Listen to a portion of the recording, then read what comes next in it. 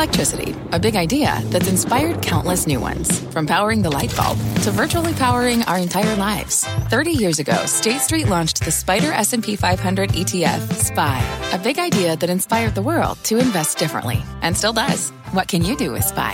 Before investing, consider the fund's investment objectives, risks, charges, and expenses. Visit ssga.com for a prospectus containing this and other information. Read it carefully before investing. SPY is subject to risks similar to those of stocks. All ETFs are subject to risk, including possible loss of principal. Alps Distributors, Inc. Distributor. Homes.com knows that when it comes to home shopping, it's never just about the house or condo. It's about the home. And what makes a home is more than just the house or property. It's the location and neighborhood. If you have kids, it's also schools, nearby parks, and transportation options. That's why Homes.com goes above and beyond to bring home shoppers the in-depth information they need to find the right home. And when I say in-depth, I'm talking deep. Each listing features comprehensive information about the neighborhood, complete with a video guide. They also have details about local schools with test scores, state rankings, and student-to-teacher ratio. They even have an agent directory with the sales history of each agent. So when it comes to finding a home, not just a house, this is everything you need to know, all in one place. Homes.com. We've done your homework. My mission is simple, to make you money. I'm here to level the playing field for all investors. There's always a bull market somewhere, and I promise to help you find it. Mad Money starts now. Hey, I'm Cramer. Welcome to Mad Money. Welcome to Cramerica. Other people want to make friends. I'm just trying to make you some money. My job is not just to entertain, but to educate and teach. So call me at 1-800-743-CBC or tweet me at Jim Cramer. Did the CDC finally give us the all-clear sign today? A signal that those of us who've been vaccinated can go back to our normal lives? It sure feels like it. If you've gotten the jab, you can take off your mask and maybe even shake hands or hug another human being. And I think that's a chief reason why the averages roared today. The Dow surging 434 points, the S&P jumping 1.22%, and the NASDAQ rising 0.72%. But it's not all good news for the market. The CDC's new guidance also means you're going to get clobbered if you keep owning the lockdown stocks. Instead, you need to circle back to the great reopening plays.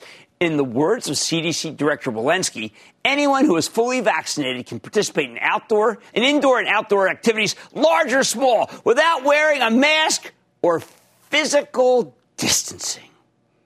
Now, wait a second. I don't blame you're probably confused. I don't blame you for being confused. Because, you see, this is the same person who broke down in tears 6 weeks ago and said, I'm going to lose the script. I'm going to reflect on the recurring feeling I have of impending doom. Maybe your impending doom comment worked by scaring us into getting vaccinated, or maybe this is just an incredibly confusing moment. I'm going for the latter. Either way, in early morning, it looked like we were headed for still one more day of everything rolling over, led by the turbocharged revenue growth stocks with no earnings. We then started rallying, only to once again begin the steady afternoon slog down until her comments turn the market around for good. Now, I know the CDC's comments are a big deal. I know that it's worth some celebrating. But let's break this rally down into its real component parts and figure out what really happened, because it has as much to do with real-world asset prices as it does with this light at the end of the COVID tunnel. First, you need to understand that this phase of the bull market's all about keeping inflation tame enough so that the economy can grow without overheating and forcing the Federal Reserve to slam on the brakes, which is what everyone has it's got everybody frightened. I mean, there are those of us who believe, like Fed Chief Jay Powell, that inflation can be tamed on its own if we just give it time. We've got a bunch of supply shortages, and those tend to be self-correcting historically. Production goes up, demand goes down, problem solved! But then there's another camp that thinks it's already too late. The inflation train, well, it has left the station. So you need to circle the wagons around the inflation winners and dump nearly everything else. This latter group's been in charge for months now. You just may not have known it. It really just surfaced big time in the last week. And their worldview has crushed entire cohorts of stocks, both speculative and sober. Well, first they took out the high flyers with no sales and no earnings. Then they shot the ones with good sales but no earnings. Then they obliterated those with great sales and only some earnings.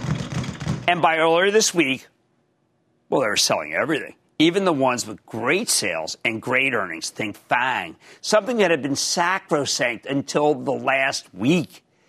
That cashed-in money that they took, the source of funds, as I like to say, that they took from those, well, it flowed into a handful of companies that make a fortune when inflation is raging because they're the ones causing it.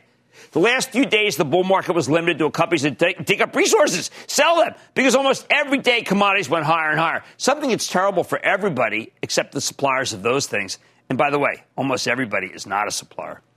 Today, though, we got a stunning confluence. See, first, in a pretty big surprise, a major commodity got crushed. We're talking about oil, where traders got the surprise of their lives when they found out the Colonial Pipeline Company paid a $5 million ransom to the hackers who shut down their pipeline. Small price to pay to get business going again. Now, look, we don't even know if it was a quid pro quo. We don't really know much about this thing at all, but it was shocking. And every speculator who had been hoarding oil off this incident suddenly had to give it up. When oil ticked down before it opened, it only plummeted more than $2. That dragged down bond yields. So even though we got another hot inflation number this morning, this time it was the producer price index, the decline in crude startled the commodity traders who've been betting there could be no ceiling on anything. Of course, it wouldn't have mattered if it was just oil, but lumber, maybe the most egregious of commodities, finally seems to have peaked. Lumber's been on a tear, running from $300 to nearly $1,700, but we've had 3 down limit days this week. That's a classic sign of a blow-off top. I'm going to drill down on that later in the show. These days, commodities tend to trade together because we've got so many investors trying to hedge against inflation, and they're using commodity ETFs that link everything together. The combination of two of the hottest commodities, oil and lumber, getting smashed has spilled into the whole complex, causing nearly everything to trade down that had been trading up relentlessly. Okay, that's part of the story. The rest of it has to do with tamping down excessive speculation. You and I both know we've been in the grips of a speculative mania. Oh, geez, these high flyers and then the SPACs and especially cryptocurrencies. Now, we're going to talk to Coinbase later in the show. But just like lumber led commodities down, crypto speculators got crushed when Elon Musk announced that Tesla would no longer let people buy cars with Bitcoin. Musk has gone from the Pied Piper of crypto to the nemesis of crypto. Hey, he trashed his beloved Dogecoin on Saturday Night Live. Now he's taking Bitcoin itself, the bell cow of the entire speculative conceit. From Wall Street's perspective, that's fabulous. So remember, I keep telling you the bond market's calling the tune. And there's nothing the bond market hates more than inflation and rampant speculation. You slay both of them. If you crush both of them. If you cut their heads off. Even if it's just for a day.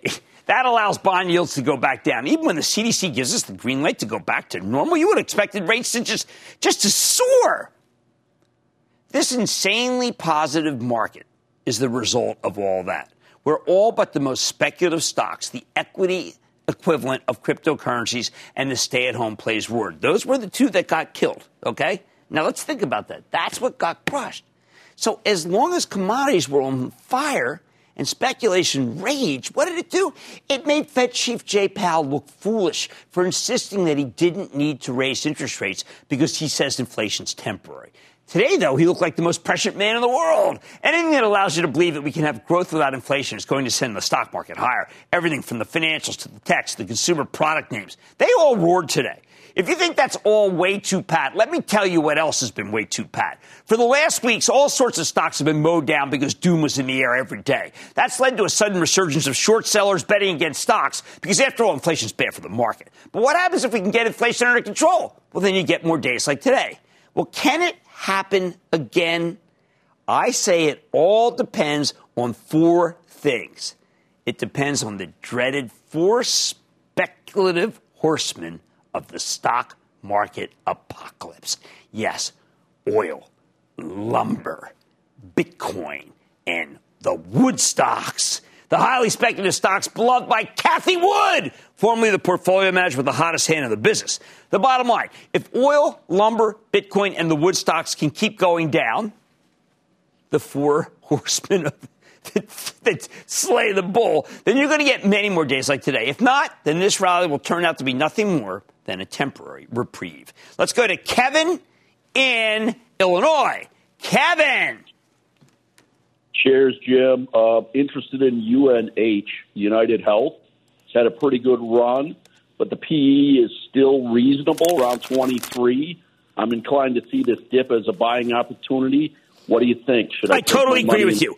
I cannot believe that this one's coming back down. They're giving you another chance to get in. I've been watching this go up and it broke over 420. I said, why did I buy this from my Charitable Trust? I was so mad. It's such a good stock. You are so spot on. That is precisely what you want to buy if days like today can continue. I think that Kevin's got horse sense. Can I go to Clark in Florida, please? Clark. Hey, Jim. How you doing? Booyah. Oh, booyah. Listen, a couple of months back, you created sort of like a pseudo ETF for the 5G companies that you thought were the best ones. Yes. And Infigo, INSG, was in there. Obviously, the company is taking a little bit of a nosedive, and I was just wondering, do we hold this, buy more at this level, or get rid of it? I had them on and put their feet to the fire saying, hey, guys, I mean, what's going on here? And they pretty much assured me that things were going to go well. And, well, guess what? That assurance wasn't, let's say it was ill-advised, okay, because I'm a real gent. It was ill-advised. All right, here we go. Look at this. If the stock market's four speculative forces, oil, lumber, Bitcoin, and Woodstock fall in tandem, then you can expect more updates like the one we did. These are what you have to follow from now on. This is what's going to do it. On Mad Money tonight, can DoorDash continue to deliver in a post-pandemic world? I'm talking with the CEO fresh off earnings. Then, how worried should we be about inflation? I'm going off the charts to find out. And looking for a sound investment in an uncertain market? I'll find out if Sonos could do the trick. So stay with Cramer. Don't miss a second of Mad Money. Follow @Jim Cramer on Twitter. Have a question? Tweet Cramer. #MadTweets. Send Jim an email to madmoney@cnbc.com or give us a call at 1-800-743-CNBC. Miss something?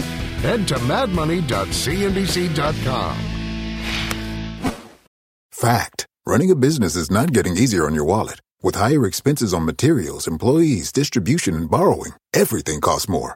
Also a fact. Smart businesses are reducing costs and headaches by graduating to NetSuite by Oracle. NetSuite is the #1 cloud financial system, bringing accounting, financial management, inventory, and HR into one platform and one source of truth. With NetSuite, you reduce IT costs because NetSuite lives in the cloud with no hardware required. Accessed from anywhere. You can cut the cost of maintaining multiple systems because you've got one unified business management suite. You improve efficiency by bringing all your major business processes into one platform, slashing manual tasks and errors. Over 37,000 companies have already made the move. See how you'll profit with NetSuite, and then you can think of all the ways you could be spending the money you save.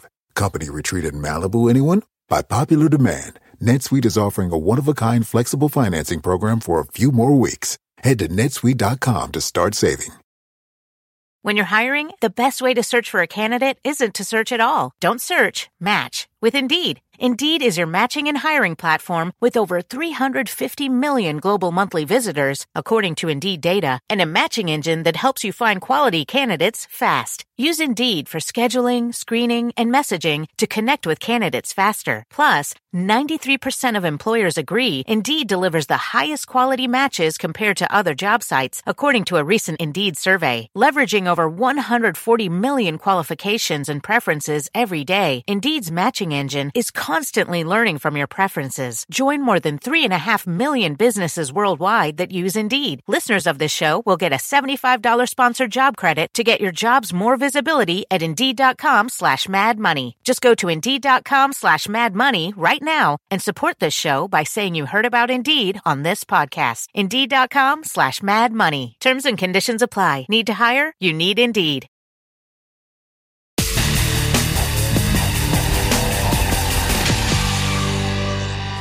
How worried should we be about inflation? Yesterday, everybody freaked out when we saw that white-hot CPI number. But what if we're already much closer to peak inflation than Wall Street really believes? And we know Wall Street thinks it's going to go much higher. Tonight, because of the possibility that commodities actually might have experienced a blow-off top, we're running a special off the charts with help of Carly Garner. She's a brilliant technician, who's the co-founder of DeCarly Trading, the author of Higher Probability Commodity Trading. And she's our resident commodities expert because she's got an intriguing thesis. She thinks the inflation narrative is flawed, or at least the reaction to it is overdone. Why?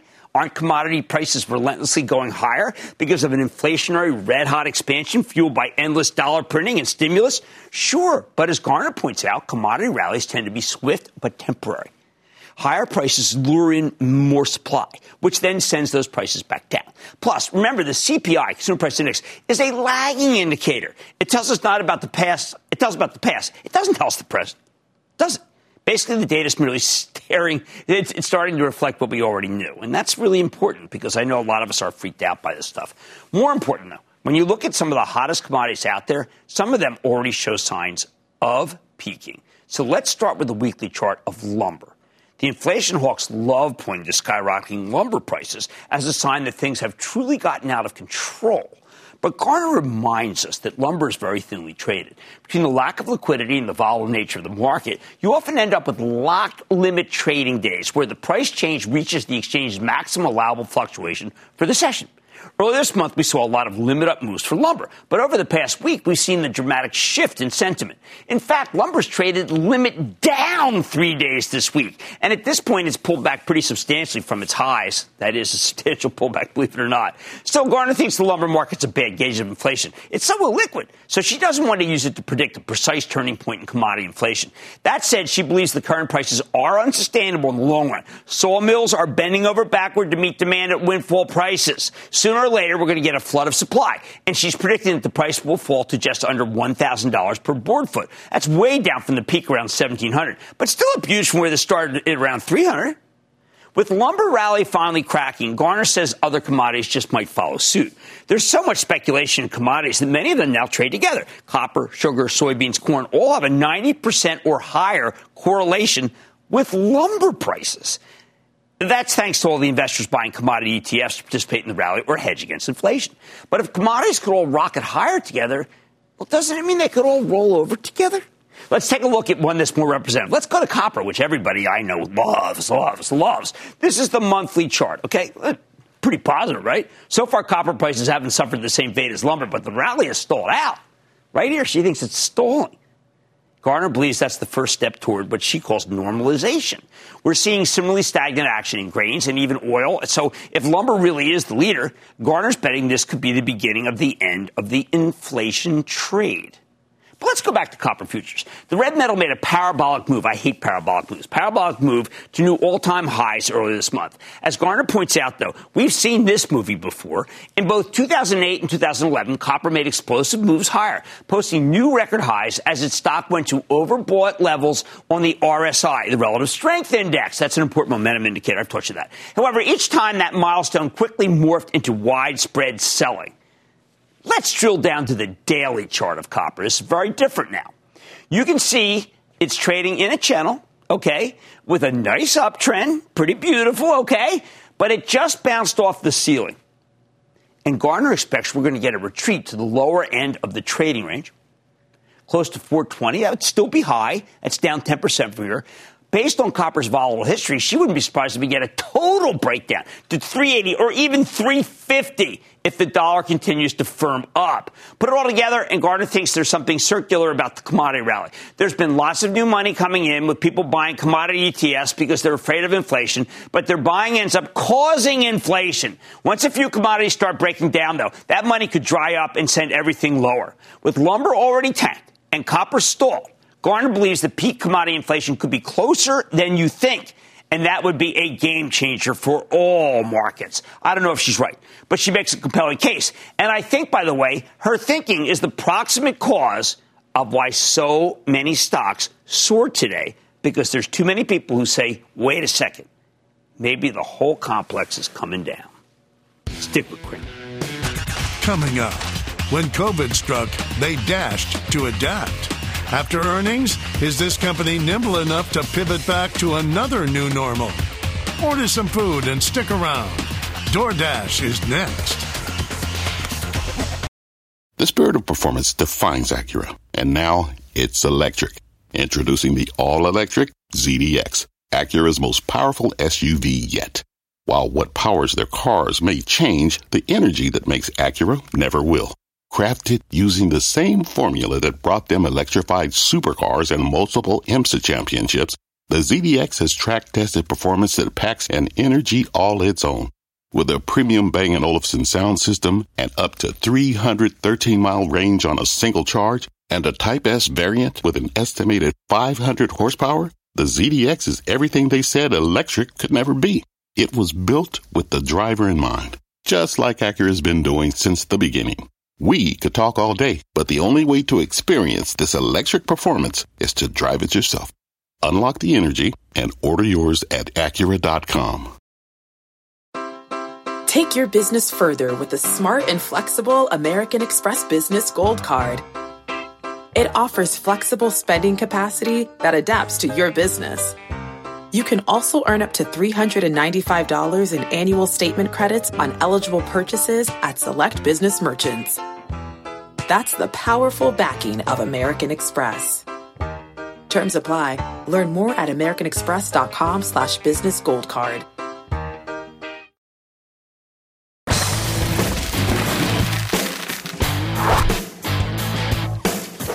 What do we do with a delivery play like DoorDash now that the world's going back to normal? Over the past few months, the stock's plummeted roughly 55% from its highs. These levels is not far from where it came public last December.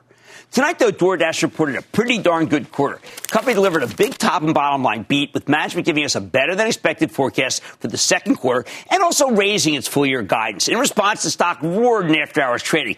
Got to ask yourself, is this a turning point? Let's dig deeper with Tony Xu. He's the co-founder, chairman, and CEO of DoorDash. Find out more about the quarter and his company's prospects. Mr. Xu, welcome to Mad Money. Hey, Jim. It's so good to be with you again. And congrats on the reopening of Bar San Miguel. Oh, thank you. I was there last night. I wish, candidly, there were more people, but we are DoorDash clients, and I want to start with this concept. Thank you. And I wanted to reveal that. And the reason we are is because you offer several tiers. And for a small, medium, smart, if you wanted to be able to get started, you know that the world's changed from the pandemic, and you need to be able to have food delivered. Can you tell us what you're doing for restaurants? Because I feel that there are levels that are fantastic for beginners and fantastic for companies that are bigger. Absolutely. As you know, Jim, we started DoorDash to really help local business owners succeed. Business owners like yourself, like your wife, like the restaurant I grew up in alongside my mother, where I worked as a dishwasher. This is why I'm so excited about, all the actions that we took during the pandemic, in which helped the average restaurant on DoorDash have 8 times more odds of surviving and staying open during this pandemic than the average restaurant in the industry. And I'm super excited about helping all restaurants, get out into recovery as vaccination rates are up, and soon we'll be doing all of this in person again.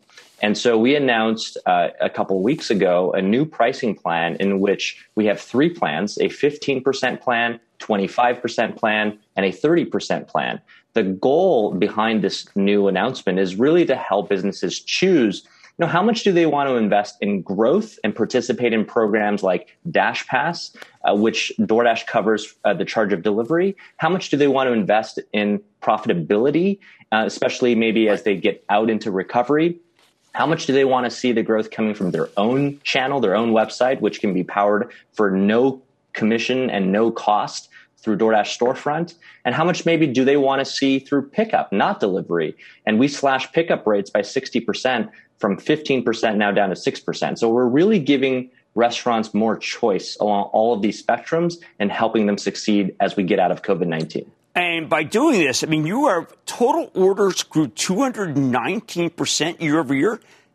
That is rather extraordinary numbers. Can that be sustained? Well, the effects of the pandemic really were a lot more muted than we expected and what we were forecasting toward the end of last year. And that's why, some of the growth you saw in the quarter, we really had to make sure that we had enough drivers on the road to actually sustain that growth. But we saw growth really across the board, driven firstly by record engagement from our consumers, but also by our growth into new categories where now, non-restaurant orders now total over 7% of our total orders, growing 40% quarter on quarter. And we see continued strength as we've made this progress. And we've done all of this while, running a very disciplined business, now achieving 4 consecutive quarters of adjusted positive EBITDA. Now, I think it's also important to go back to what it does for restaurants. So I want people to understand this. We all live by same stores. That's what we do, whether we're talking about Target or Walmart or whether we're talking about Bar San Miguel. When you look at the same store sales that you get as a partner with DoorDash, they are rather incredible in terms of the lift.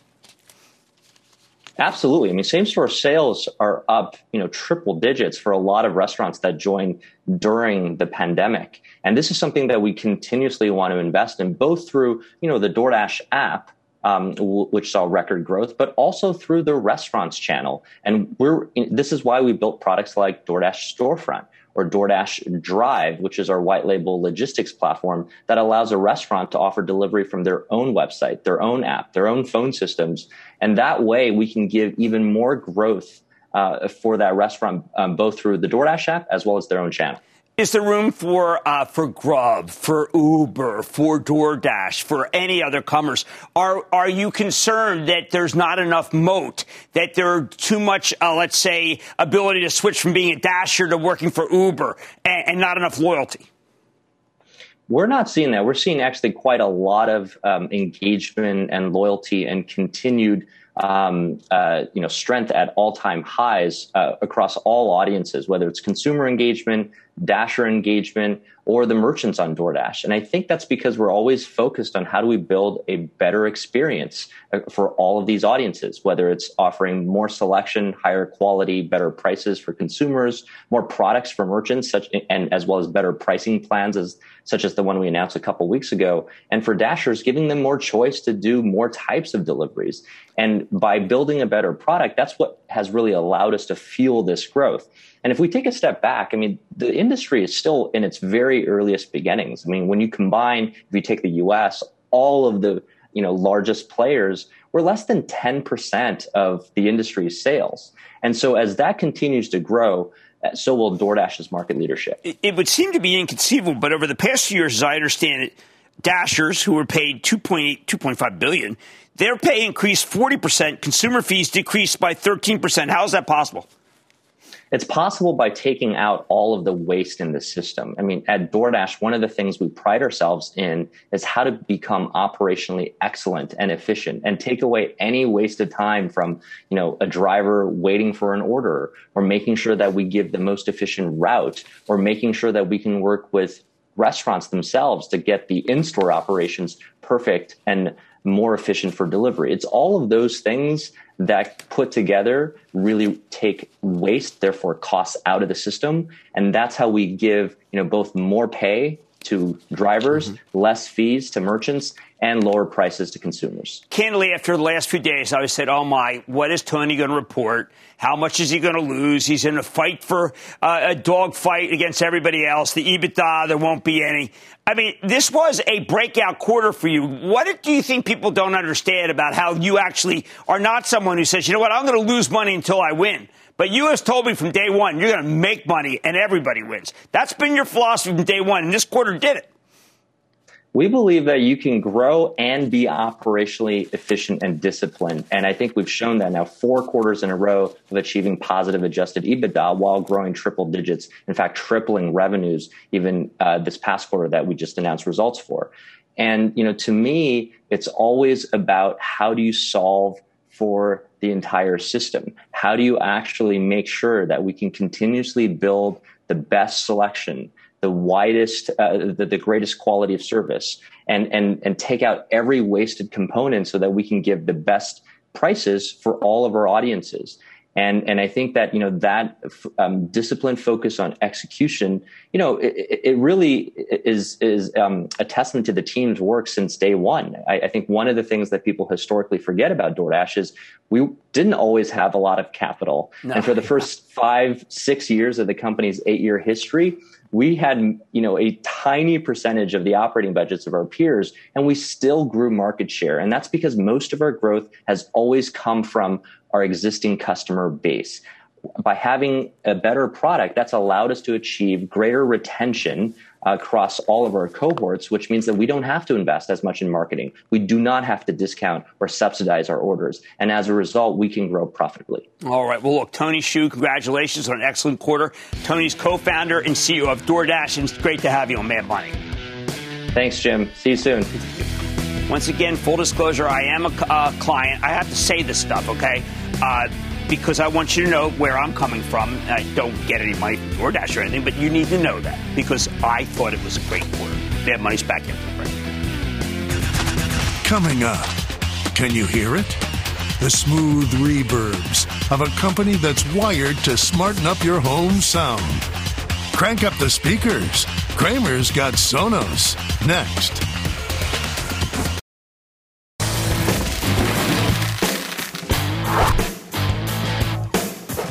For weeks, every time a stay-at-home play reported a great quarter, well, its stock would do nothing or go even lower.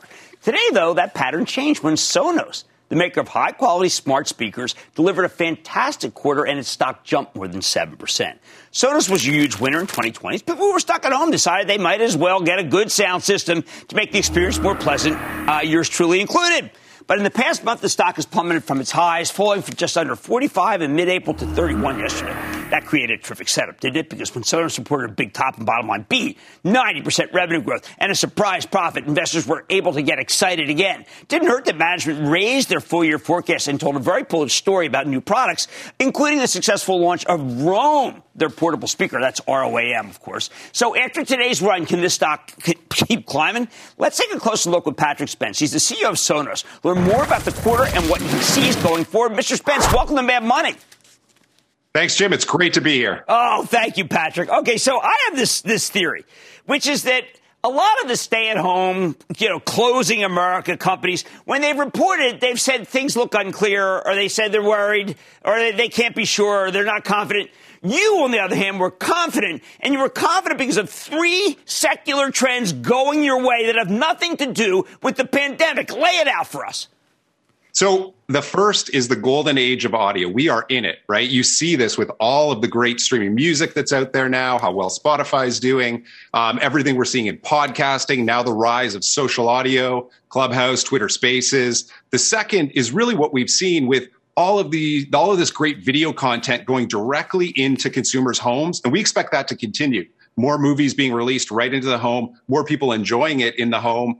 And then the third is what we call the great reshuffling, right? Which is a lot of people that now have new flexibility and freedom to work anywhere. And so they're moving, they're setting up a new home, and that's perfect for Sonos. So all of those trends are really powering our growth. Do we still think that people will be moving new homes, or is that something that they were just fleeing the city and they don't need to anymore?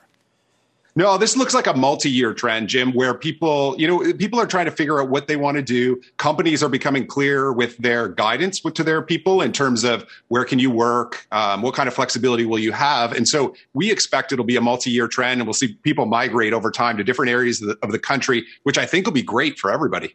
Now, I want to talk about a new product that, frankly, it's hard to believe that something could be sold out already. I mean, no one seems to even have it. I thought we'd have one on the set. Tell me why Roam is so hot, especially in a world where, I got some Alexa thing in my room, and I walk in my kitchen, I say, go play a Cajun music. I mean, why do I need a Roam? Because you want to take that great Sonos experience with you on the road. And so the Roam is really the perfect speaker for the reopening, because now we're taking our first steps outside the home. And so that great Sonos experience everybody loves, you can take with you. And you can even do it in a super simple way with this great technology we invented called Sound Swap. So you can be playing it on one Sonos speaker, hear the music, bring your Roam up close. It'll magically transfer over to the Roam, and you take it outside the home. So we think it's the perfect product at the perfect time. I have decent speakers in my car. Should I get better ones? You should get the Audi Q-Tron that's coming out with the Sonos tuned sound system in it for sure. So we're taking our first steps into auto through a partnership with Audi. And so we're very excited about this. It's a massive opportunity long term. We're just getting into it. And Jim, it really shows the fact that there is so much opportunity in the world of audio. Even with our increased guidance, we're really only talking about tapping into about 9% of the premium audio market this year. So that's about an $18 billion market. As we start to get into auto, these other areas of audio, it's an $89 billion market. So we've really just scratched the surface of what we think is possible over the long term. Do you think, I saw Disney reported this evening, do you think there's a possibility that the direct-to-consumer movies will revert to theater once we're all vaccinated, and that trend could be not in its infancy but still born? I think we all want to enjoy some of those kind of communal experiences we had before. So movie theaters will open back up. I know I'll go to them, often as well, like I did before, but maybe not as often. And I think the genie's out of the bottle with the movies and going directly to the home, right? We love this. We can have a family, watch the movie at home, and you can really enjoy it with Sonos and the great TVs that are out now in a theater-like experience. So I think that's here to stay for the long term. Now, Patrick, one of the things I was very worried about, I said, oh, my, he's going to report a great quarter. I love the product. I've got it in 2 different places, thank heavens. Fortunate enough to have 2 different places.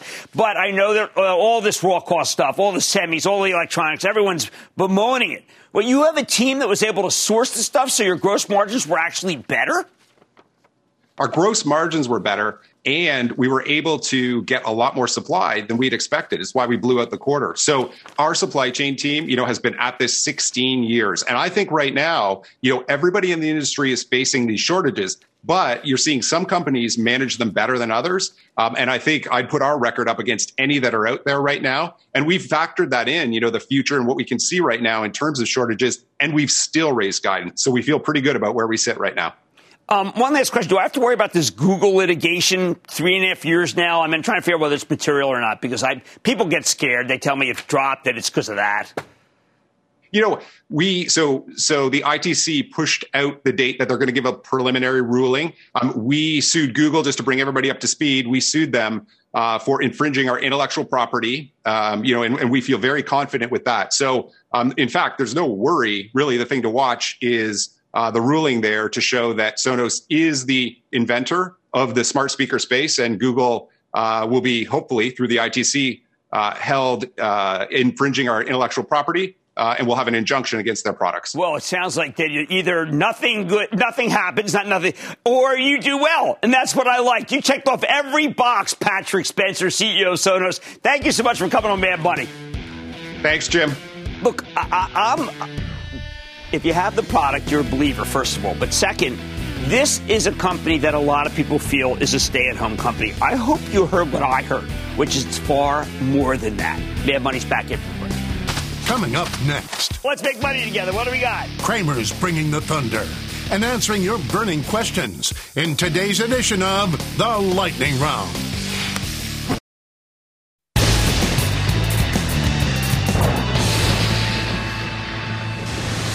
It is time. It's time for the Lightning Round.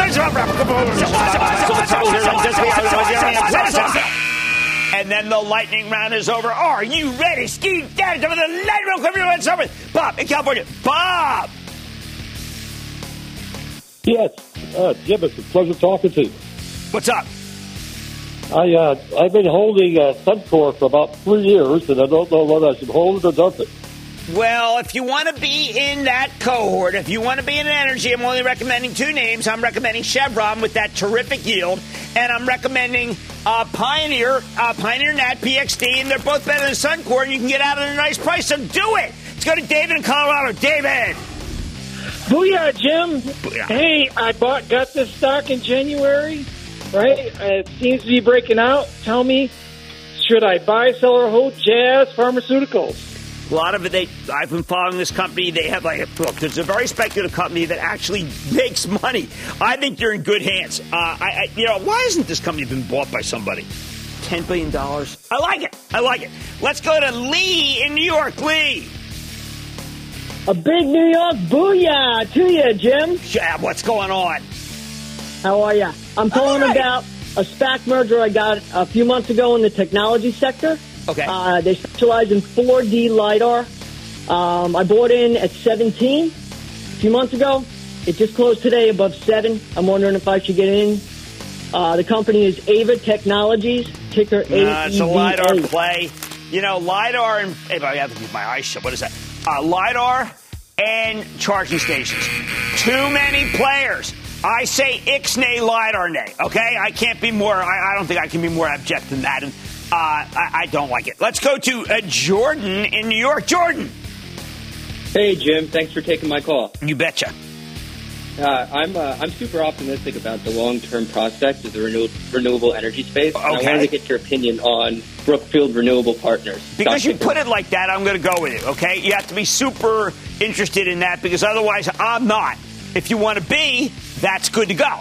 I don't want to play it that way, but I respect you. All right, and that, ladies and gentlemen, is the conclusion of the Lightning Round. The Lightning Round is sponsored by TD Ameritrade. Growing pains? Billions of dollars were shaved off the crypto market in the last 24 hours. Is it time for investors to rethink their approach to these volatile assets? Cramer's talking to the top brass of the country's largest crypto exchange. Next.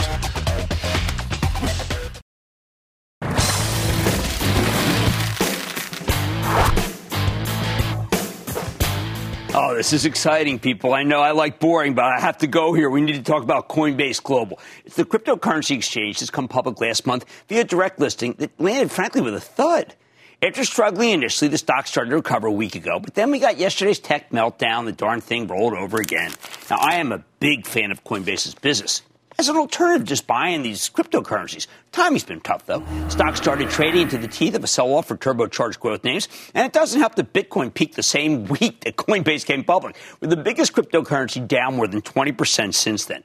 Plus, because there was no lockup and insider selling, the stock's been under a great deal of pressure. Could be artificial. However, tonight, Coinbase reported its first full quarter results, and while the headline numbers weren't a surprise, we'd already gotten preliminary numbers in April. Management did have some very positive commentary about the second quarter.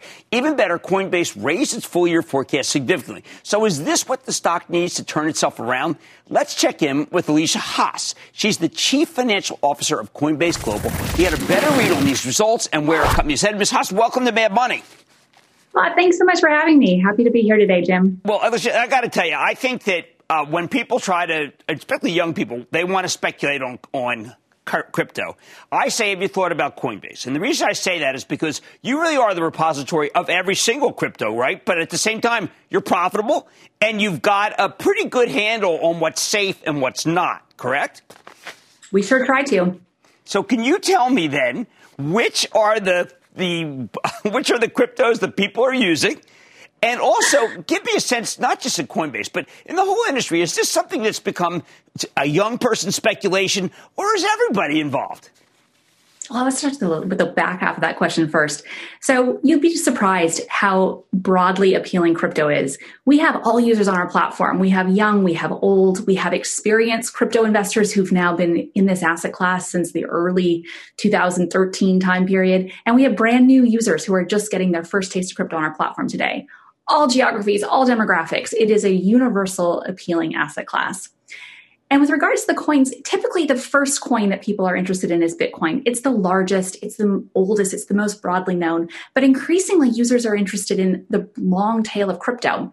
And you can see that in the numbers that we reported today, that the other crypto assets on the platform are seeing an increasing volume in trading assets on our platform. And so we think over time, more and more users are getting engaged with more and more crypto assets. And that's what we're excited to see. Now, there are many different companies that do what you do, but you're the most established. I would imagine if I were you, I'd actually like more regulation because I think that you would stand up under a lot of scrutiny. Would you like more regulation in your business?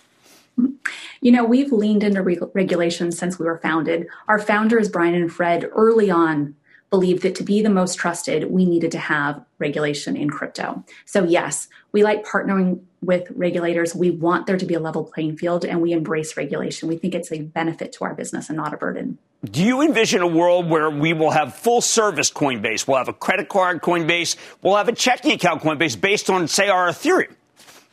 Absolutely. We hope to be the primary financial account in the crypto economy and engage our users with all the transaction types, some that you mentioned, some that we're very familiar with in the typical fiat system, credit cards, loans, deposit accounts, but also new. I mean, we have staking, we have governance, and I think that crypto will enable new transactions that we can't even envision today. Now, some people feel that the crypto winter is over and we're advancing. And then other people feel today was the beginning of the end of crypto because Elon Musk decided he would not accept Bitcoin for Tesla. Is one or the other anecdotal or empirical? In other words, is Musk just anecdotal? And is it empirically obvious to you that these crypto currencies are here to stay? I think crypto is here to stay. I do think crypto is volatile, though, and you can see it that we react to a tweet, that will react to one-off headlines. And so as we've shared with investors, this is a long-term investment. We believe that we are just starting to get to the potential of crypto, but it could be a bumpy journey, and we could see days that are up and down like we have seen in the past. Well, then maybe you want to be in and out. And I know from the app that I get, about 6% on my cash at Coinbase? Mm-hmm. How's that possible? When I get 0.25% at my bank? Well, it's not yet an efficient market that we see in the traditional fiat system. So if you have the opportunity to invest in DeFi protocols, there are attractive rewards to be earned today. Now, when we talk about this Dogecoin, I mean, isn't there a difference, Alicia, between some cryptos that are serious and others that may just be comical? You know, we leave that to the decision of our users. We are a platform. We want to offer all assets that meet our listing standards, and we hope to be the place where you can come and trade anything that you want to trade. That is not the case today. We are slow. We need to add more assets. We're making big investments to improve the speed of our asset addition. But clearly the market is speaking. All right. Now, periodically, I see MasterCard and Visa periodically want to be in. I know that the very forward-looking companies like PayPal and like Square, they're in. I mean, are these legitimate competition to what Coinbase does? Absolutely, and we welcome them. 3 years ago, when we were the only crypto company, we were a little lonely out there. And so now that we see most fintechs embracing crypto and large financial services players, it just really says that crypto's arrived. Like, this is becoming mainstream and this is here to stay. Yet it is evolving. And as you just said, there's new assets, there's new technologies, there's NFTs, there's DeFi, and this is hard work. And so we believe that being crypto native and being able to integrate with the blockchain protocols and build on the crypto frontier, it really differentiates us from these other players. And we hope to serve as that primary financial account, as I mentioned, in crypto and continuing to attract users to our platform like we demonstrated with our Q1 results. Okay, I was on a CNBC town hall today. I would say probably if we looked at the questions, I'm a stock guy, you know that. I'd say half the questions are about crypto, and many of them are from young people. So I have to ask you, because I know your background, if you're just starting out, how would you learn about this in a legitimate, objective way so that people can do this safely? Because you yourself said it's risky. Come to our platform. We have lots of educational resources that we can educate you on. You can read our blog. We have references to other folks that write about crypto, write about coins, write about the risks, the security, what the opportunity is. There is so much to learn out here, and we really welcome folks to come and jump into the crypto economy with us. Do you think that that major banks are going to say, why would you ever go there? They have no FDIC protection? Well, we don't have FDIC protection on securities either, or bonds or other investment assets. So yes, these are not deposits that are FDIC insured. However, I believe that these can make great investment opportunities for folks that have the ability to hodl for long periods of time and are well educated about the investment risks. And we encourage people to be educated before they make an investment decision. You are a terrific spokesperson for the institution. I know I should have gone over more of the financials. I'm trying to get people to understand that maybe if they want to be in this, it might be better to be in the pick and shovel player, which is Coinbase, than to be in the actuals, which have a lot more risk. So I want to thank Alicia Haas so much for coming on Mad Money. Thank you. She's the CFO of Coinbase. Quite exciting, guys. Now, look, I like to say there's always a bull market somewhere. And I promise to try to find it just for you right here on Mad Money. I'm Jim Cramer. I'll see you tomorrow. The news with Shepard Smith starts now. People today can spend half their lives over 50. So it's good to be financially ready for what's important to you as you get older, like a family vacation. Or starting your dream business.